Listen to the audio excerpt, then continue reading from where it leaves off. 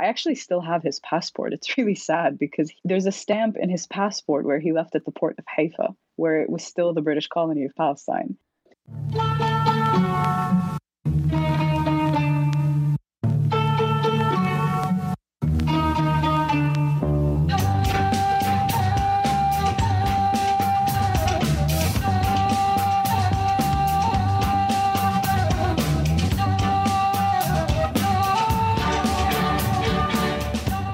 Shalom. Just before we start, these conversations take a long time to edit.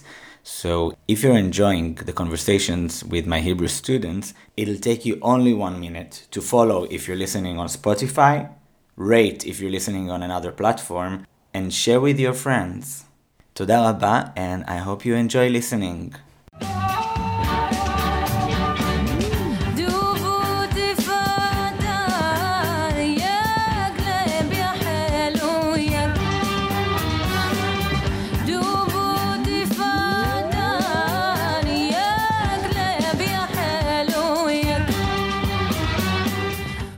Hi, my name is Selma. I'm from Jordan, but I'm currently living in the United Kingdom, and I've been studying Hebrew since 2015. مرحبا، أنا اسمي سلمى.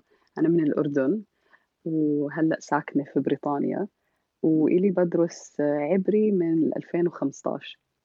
שלום, אני סלמה, אני מירדן. עכשיו אני גרה באנגליה. אני לומדת עברית sorry. אלפיים.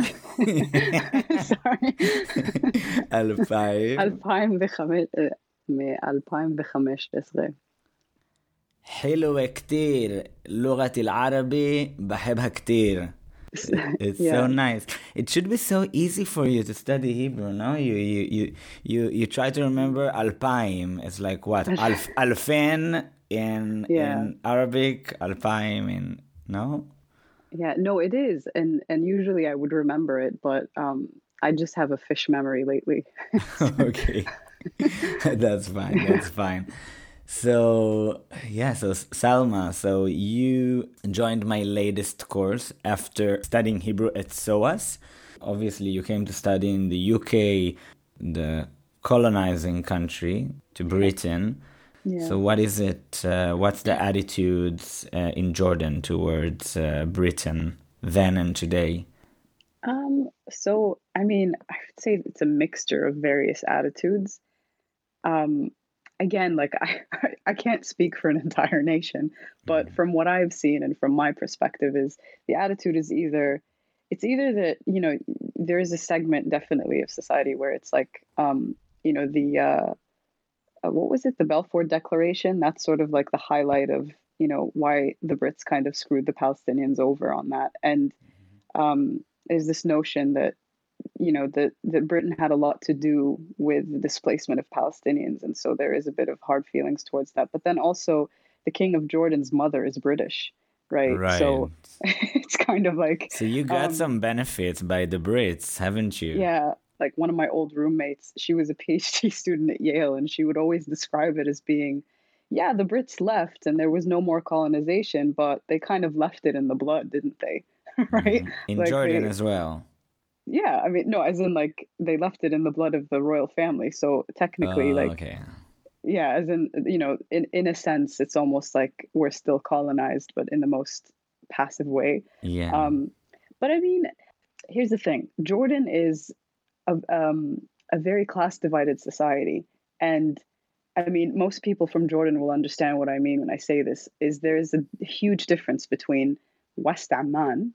Amman is the capital, and West Amman is like the sort of wealthier, more populous part of the capital, and then the rest of the country, which is completely different, right? And like, you know, and there's always this notion of, you know, what happens in West Amman isn't necessarily a reflection of the majority of the rest of the country. So, for example, there are a lot of honor killings that happen in Jordan. It's a problem. It's an issue. And there was recently this... For those who don't understand, honor killings mean killing someone from someone's family because of... So it could be for a number of reasons. It could be because that person was suspected of having spoken, like it's usually a female, and it's usually because the female it could go from anywhere from the female suspected to having spoken to a non-male relative to having any kind of contact or like physical or otherwise. Anything that sort of threatens the reputation of the family and the honor standing or the moral standing of the family. Wow. And so that happens a lot in Jordan. My dissertation in my master's was about that. Oh. And so, but when it happens in West Amman, which is rarely compared to the rest of the country, it gets a lot of media coverage and it gets a lot of attention. But then it could happen in a rural village somewhere in Jarash, and no one can hear about it, right? Because there's still, because also like statistics on these are not completely reliable because it's considered a private family matter, so you probably won't hear about it. So why did you personally choose to write your dissertation about it? Did you know people who were affected by family honor killings? So I chose to write about it honestly because growing up, it was very much all around like me and my friends and all of the women that I knew. And I know a lot of women who got into trouble for having a boyfriend or for, being in contact with another male. But it's a form of violence that's not as extreme as getting killed, right? So it's like a spectrum. So what would happen to them? So they would so it could go anywhere. I had a friend who would get physically beaten. I had friends who would never get hit, but their phones would be taken away and they'd be grounded for a while and sort of get the silent treatment from their parents. So it is a spectrum, and it's not always the most violent form. It depends on like the family itself. Some families will deal with it, in a much more kind of sensible manner. But how is I have so many questions to ask, but is it something that's very common in Jordan and not so much in other Arab countries in the Middle East?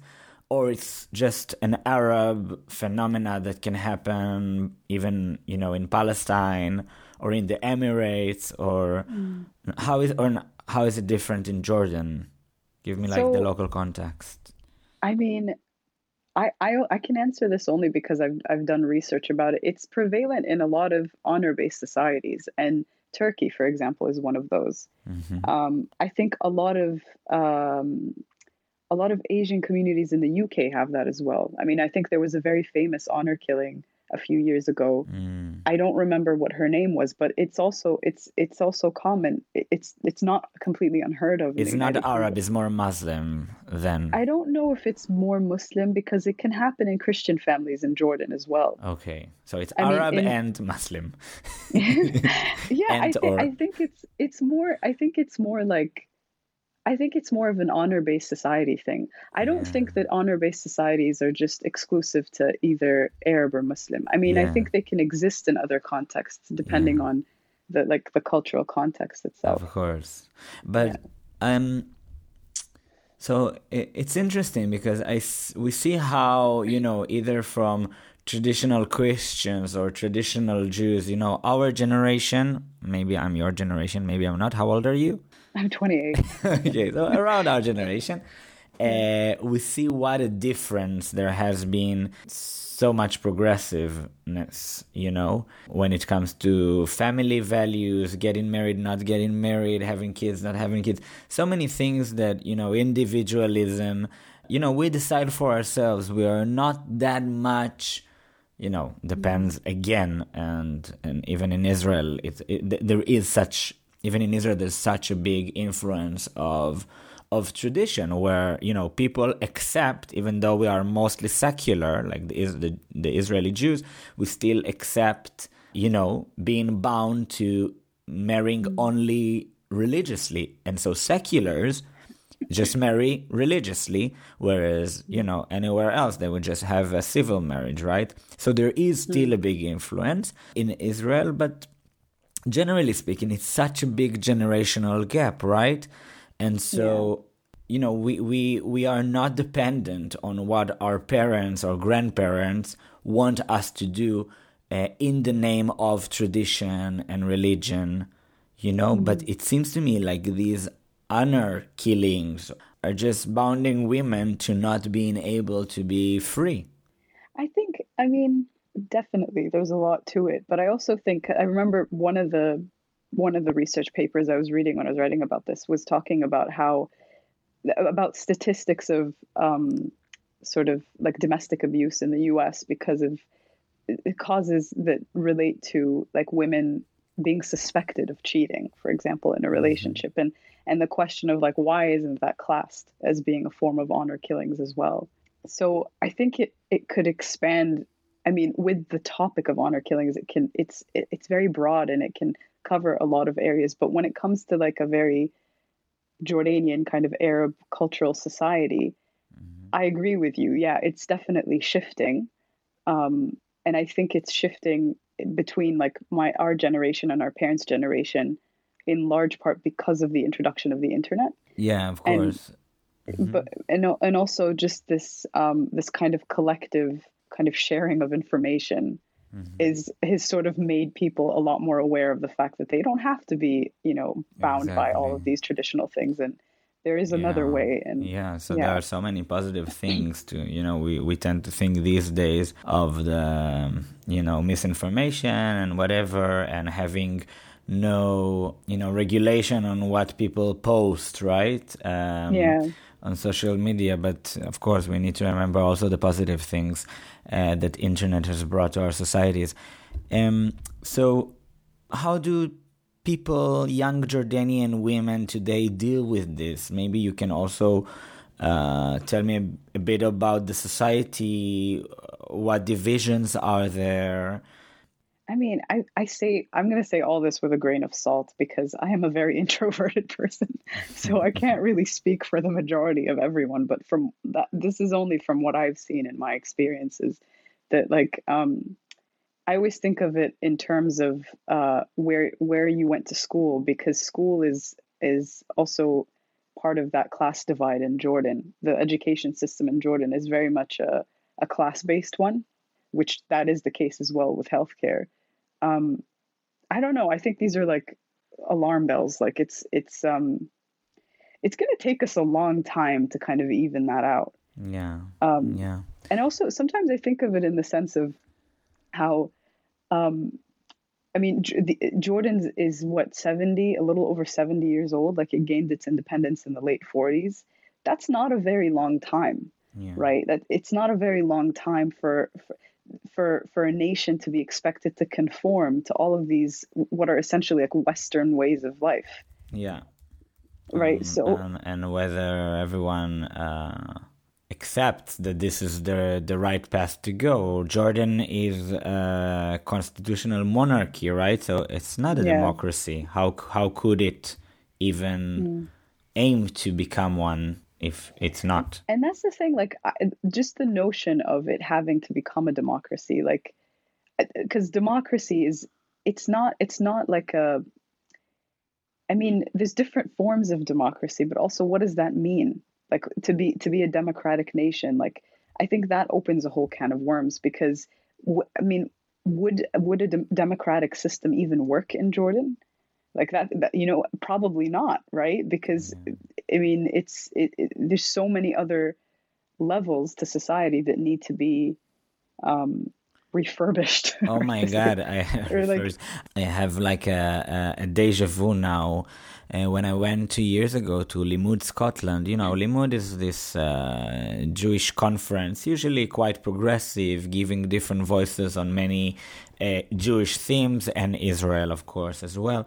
But in this specific Limmud, the only lecture, the only session about Israel and Palestine was a right-wing Israeli guy who was basically making the claim that the Arabs cannot rule themselves, cannot have a democracy. The Arabs, whoever Arabs, they're just not capable of that. And I don't know, it seemed to me like such a kind of condescending and but you are now saying even like have expecting Jordan to be democratic is there's so many. Explain that. So I don't to say that, like, I mean, first we have to establish whether a democracy is a good thing or a bad thing, right?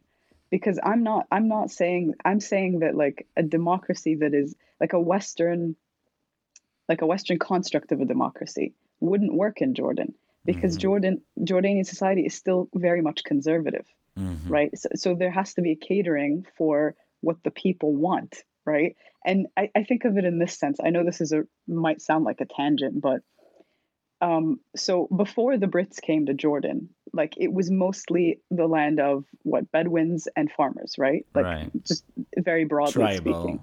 Yeah, very tribal. If you go south, where it actually is a desert, there are no lanes in the desert, right? There's no concept of like a lane, like there would be on a highway in Britain, for example. So the colonizer comes, establishes like all of these different Western ways of life, leaves, and then suddenly we have this whole new system that we're all trying to adapt to. And so one of the things that people say about Jordan is, which is true, right? Like, driving in Jordan is terrifying, because people are just crazy on the high roads. Like, it's insane. Like, driving in Jordan is like, if you have a death wish, like, just but yeah. And then there's this term that is referred to people who drive outside of their own lane.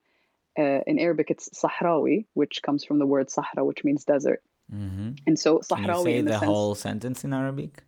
Bisu Sahrawi. He drives in a desert-like manner, in the sense that you're not. It's almost like there are no lanes. So in the desert, there are no lanes.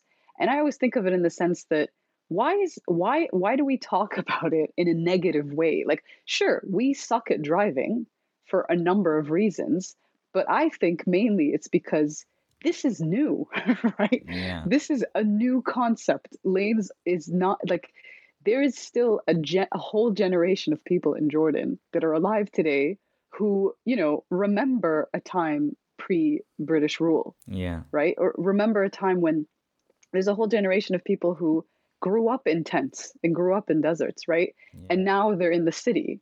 And so we're expected to, in the span of 70 years, to suddenly conform to all of these different ways of life. And I just see it in the sense that, like, a democracy wouldn't work I think so. I might be wrong as well, but like, it wouldn't work in Jordan, at least not overnight, because, what are the parameters of a democracy?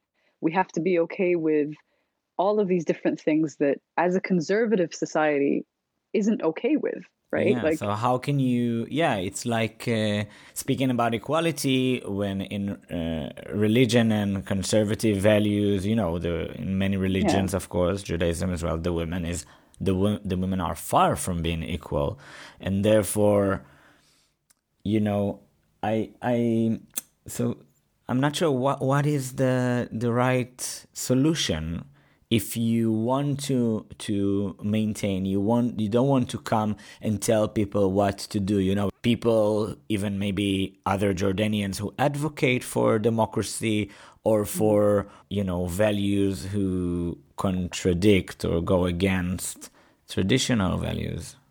I mean, I wouldn't say that, like, the only real government intervention, like serious government intervention that you probably see is if someone is actively speaking out against the monarchy, right? That's where it gets, like, serious, or sort of, you see that sort of, like, that force of shutting things down. So back to the theme, Jordanians, do they see democracy and democratic values as a threat to the country, to the monarchy, to the tradition? It depends on what sector of Jordan you're talking about, right? Because, and also, I don't think that the vocabulary is like democracy itself. It's like, like Western influences, like, for example, like, I mean, you probably know this. You can't walk down the street. You can, it's physically possible to walk down the street in Jordan wearing mini shorts, but you're like opening the door for a ton of um, criticism and like, it's just it's culturally unacceptable, Yeah. right? And it's For men very as much well? so yes, but also it's for women, it's a lot more, much Of more of a big course. deal, Yeah. right? But of course, for men, it would be, he's not covering his knees. Yeah. But again, it depends on where you are in Jordan. Yeah. So if you dress like that in particular areas in West Amman, you might get away with it and it's fine. And also, if you're a foreigner, it's a different perception that people have Of of you. course. Of course. And so, but the thing is, like, that would be seen as a Western influence, right? It Yeah. would be seen as like, these Arab kids trying to act like Americans or whatever. Yeah. It would be seen as that. But I mean, I know this whole conversation around like democracy in the Arab world is just kind of everywhere. But what I think I see it is, it's a nation going through its own narrative of things. And we don't have to label it as like a resistance of democracy or whatever. It's its own fight, right? It's writing its own history. And we should just leave it alone, right? We should leave it alone to like do its own thing, figure out its own way, and stop comparing it to like parts of the world that have had a very different history and have a very different cultural context. So, what would be your personal favorable outcome towards democracy or whatever it would be that would be accepted in Jordan? I mean, I think it would be more than one thing. It would be sort of like this. What I would like to see in Jordan is more like, so Jordan, like religiously, there's Muslims, there's Christians, there's Baha'is. There's a very like small portion of Baha'is, but the country is mostly divided into Christians and Muslims. And for a lot How of much reasons, percentage are the Christians? I think the Christians are less than 10% or maybe 10%. I might be wrong, but it's that kind of proportion. It's not a really, it's not like an equal. So they're definitely the minority. And there's a lot of issues there aren't issues between Christians and Muslims that are extreme like they would be, for example, in Lebanon. But there is this line between like there isn't a lot of intermarriage, is what I mean, between Christians and Muslims, and that is a thing on both sides that is problematic. So, depending on, of course, like some families are more open than others, but in general, it is an issue. I think that if we can get over that somehow, that would be one step closer to living in a more harmonized society, and also just kind of fixing our education system, making education less. I mean, I guess this is a global issue as well, but making it less privatized and a little bit more like accessible in the sense that, the public national school system. I think it can have higher standards. It should have higher standards. I think little things in society, like if we make our healthcare more accessible, like if we fix our healthcare system, like little things that are just going to make it easier for us to live in harmony, to live as a thriving society with less what's the word? I forgot. Oh man, when there is corruption, with less because there is a lot of corruption in like certain ministerial places, and it just little things to help us live better, but not necessarily like, I don't know. I think we should look at it as a much much smaller steps rather than like we need to become a democracy and like adhere to all of these like Western democratic values. Like that doesn't make sense, right? That doesn't. Just. So Salma, what we Israelis know about Jordan is that there are many people speak about 50% of the population being Palestinian or like descendants of Palestinian refugees living among the Jordanians, not accepted as Jordanians or not receiving equal rights in your society. Can you tell us a little bit about this, and whoever Israeli who might be listening to that, because this is, for many of them, it's like, wow, why don't Jordan just accept them and they can just be part of the Jordanian society? They're not coming back after all. So there's two kinds of Palestinians in Jordan. One is a Palestinian refugee, right? Because there's a number of Palestinian refugee camps, but I think there's two that are very large and well known, and that sort of have been established like a very long time ago. And that's the difference between Palestinians who left in 1948 and Palestinians who left in 1967. And so those who left in 1948. So my grandparents left in 1948. And your grandparents. So you're Palestinian. Yeah. Originally, yes, I am. But you don't define yourself as Palestinian. So I am very careful about calling myself Palestinian for two reasons. Because I feel I've never been to Palestine. Right. I don't have a Palestinian identification card. Right. I am originally Palestinian. My grandparents are Palestinian. But the reason I tread very carefully is because I think it's an insult to people who have had to struggle at border agencies with a Palestinian ID, not having a passport. I think it's, an insult to someone who actually goes to Palestine and has seen it and has lived there and knows it. You know what I mean? Yeah, it's an interesting perspective, but I've always found it. Someone who's never was born there. He's a grandson of, a Palestinian refugee from 48. Yeah. They would still define themselves as Palestinians because this is the way to maintain the identity and the desired right of return, isn't it? 100%. I mean, so if you spoke to my siblings, they would tell you they're Palestinian. So my perspective is not a very common one at all. Yeah, so but you also have Jordanian passport, whereas some Palestinians would not have. So the ones in the Palestinian refugee camps, they would not have the passports. Yeah, I mean, so that's exactly it. I was born in Jordan. I have a Jordanian passport. And so a lot of Palestinians who have Jordanian passports also have Palestinian IDs. And that's another, like, a kind of, Palestinian living in Jordan. And so there's so many shades. I think there's so many shades of Palestinian.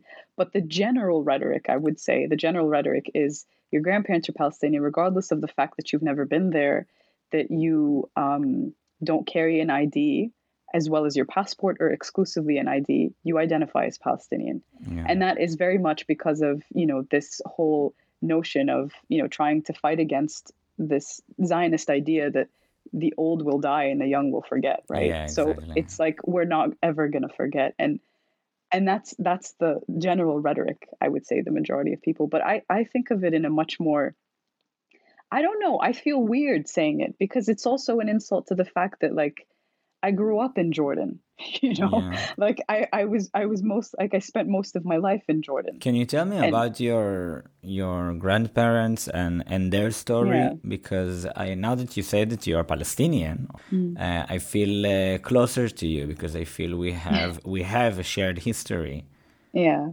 So my father's parents were cousins. As Arabs do in Greek. So they were both from Tabariya, Tiberias, because my family name is Salma al-Tabari, named after Tabariya. So they were from Tiberias, and the north was the first to go. So, all four of my grandparents are now dead, and they all died of some disease associated with the chest. And I always think of it as it was a physical manifestation of a broken heart, right? Like, this is what I'm convinced is that my grandparents all died of a broken heart. How did they tell you the story and how did you feel their personal story of Nakba? So, it's trauma. it's a load of trauma is what it is. It's sad, and it's I mean, actually, you know what? For a while, when I came to do my master's, I wanted to write my thesis on generational trauma, and I was really interested in looking at, because I had read A Horse Walks into a Bar by David Grossman. So it's basically about this guy in Netanya giving a stand-up comedy show, and he has a mental breakdown. Like, the whole story is him recalling the story of his life, and how his mother committed suicide, and it's very much entrenched in this notion of like the diaspora, the Jewish diaspora, and the trauma of like World War II. And I thought it was really interesting when I read that, because it's like I thought of it as being like, you know, Israel/Palestine is now this nation where there's so much collective trauma, like so much family trauma and like generational trauma that's just trying to exist, and it's not working, and there's a lot of war and there's a lot of conflict because of that. And I was really interested in like looking at like sort of at the epigenetics of that, and what does that look like in literature when you think of like there's no coexistence because of that generational trauma. And so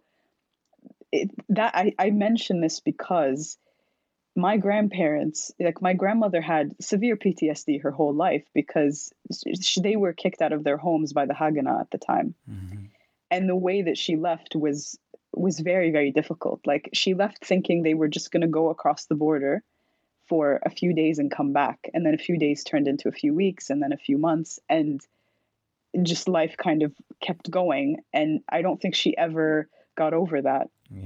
And you know, they had a lot of land in Tiberias, and they were quite wealthy, and then they left with the clothes on their back. And that was sort of a huge shock for like my grandmother and her sisters. And and what did they do? Did they just restart from scratch? Essentially, yeah. They just started completely from scratch. And my grandfather, my father's father, he was at university in Beirut at the time. He was at the American University of Beirut, and I actually still have his passport. It's really sad, because there's a stamp in his passport where he left at the port of Haifa, where it was still the British colony of Palestine. And then he came back and everything was different. And like it was just like that whole border just disappeared. And I think that they never really dealt with that, and that seeped into my parents, because my parents ended up, so both my grandparents, they essentially they were silent about it, probably. They were definitely not silent about it. Not silent. Okay. So no, not silent about it at all. Yeah. So I have to ask you now. So you had the interest of going to Israel. You have history there. You have actual family, Palestinian citizens of Israel. Interestingly, you call them Israeli Arabs.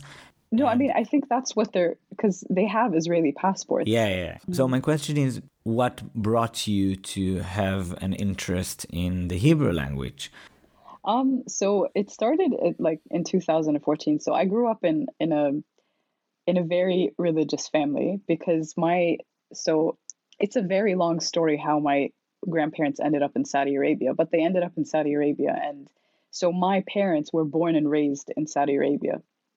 And so and this was like the 70s and 80s. So they were like very, very conservative and religious. And part of that, you know, I mean, I think in a family that has Palestinian roots that's religious, it's very much like the narrative of, you know, the Zionists just want to kill us all. Like, that's always the narrative, right? Really? How come? I mean, we believe that the Arabs just want to kick us to the sea. So, you know, other side of the coin.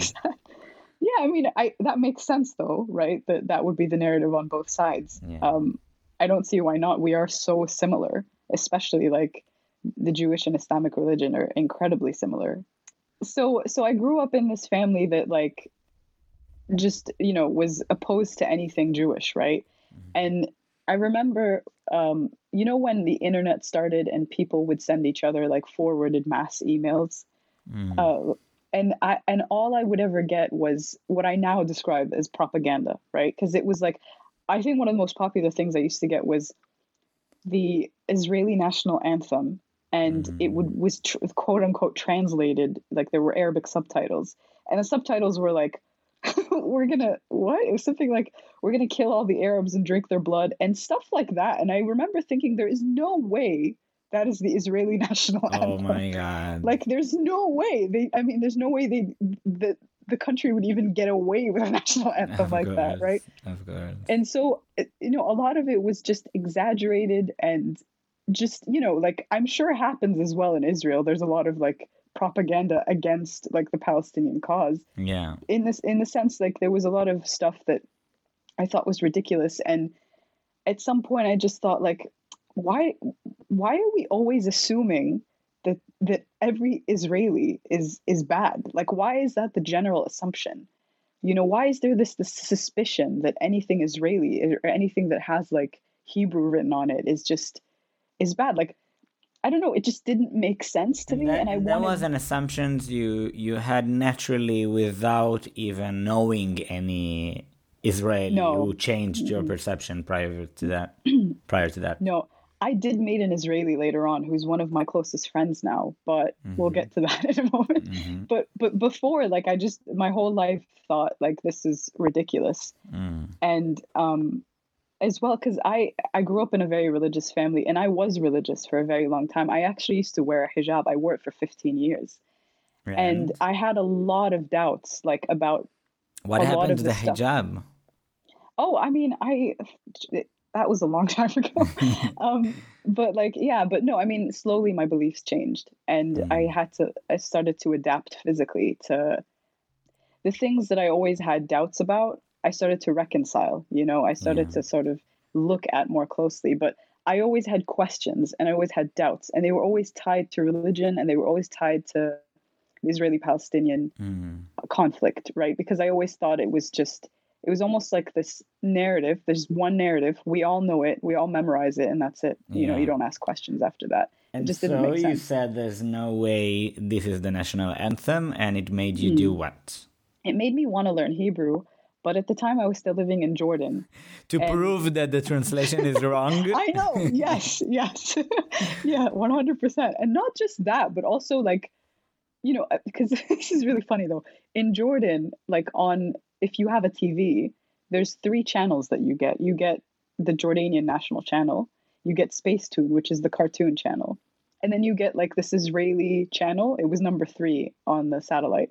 I don't remember what it was called, but I remember the logo was like this blue circle that had like this little swirl in the middle. It was like this white swirl. Really? And that's weird. Yeah, and I remember like thinking, like, we're so close that we get one of their channels. Yeah. Like, how do we not speak their language? It doesn't make sense. Like, I don't know. I just thought it was weird. So when you started learning online, can you tell me a little bit about what reactions did you receive from your family and friends, mainly in Jordan, about? So it's funny because, like, my dad was very supportive, I remember, and I remember his perspective was, oh, this is going to expand your knowledge of the world, and you're gonna like be able to recruit more people to Islam, right? Like, that was my dad's perspective. And you got me. I'm converting tomorrow. Yeah, right. Which is funny because that was never my intention. Like, it was just curiosity all the way through. It was just pure curiosity. And so I get like a multitude of reactions in Jordan. If I ever told people that I knew it, the majority of reactions that I'd get is suspicion, and people would just assume that I was a spy. Really? Right? And how did you deal with that? I didn't care. I mean, it was fine because it was funny. Like, I always thought it was funny that that's what people assumed. And my brother actually, like, not very long ago asked me if I was sympathetic to the Zionist cause or something like that. And what did you say? I'm like, no, like, not really. Like, I don't know. Like, it's weird. And sometimes I get reactions like, yeah, good for you. Learning the language of the enemy, like, or some shit like that. Like, yeah. And so you wanted because you were curious. So what's the outcome of this curiosity? Were you able to, like, people see you, maybe even some Jewish people would see you as, oh, you see us as close, so you learn our language, and that opens the door? Yeah, I mean, In a large part, it was because, I mean, it is a language that's spoken in the Middle East, right? So in the Middle East, there's English, Arabic, and French and Hebrew. But I mean, no one mentions Hebrew because it's spoken in such a small margin of the Middle East. But I always thought of it in the sense that, like, it's a language spoken in the Middle East. I want to know how to speak it. It's so close to Arabic, right? It's so Yeah. easy if you know Arabic. Yeah.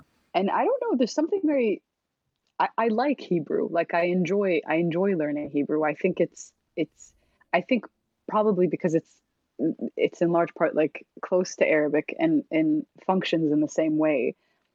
It Mm. makes sense when I use it. Like it feels familiar almost. Mm.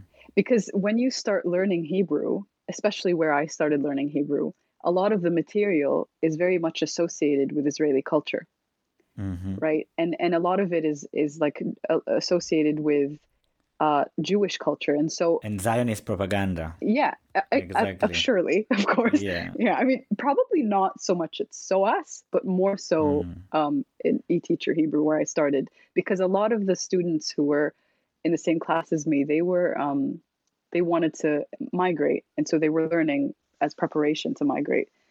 And so, yeah, that was very much the case, but it kind of removed this veil for me because I started to see what I had always logically thought of is, sure, there's this really dark history of Palestinians being kicked out of their homes and this Israeli nation being established. And Mm. then, this really dark history that's very much real and there. But also there's this whole generation of Israelis that are now like, there's like a third generation of Israelis that are now, or second generation born there. That's all they know.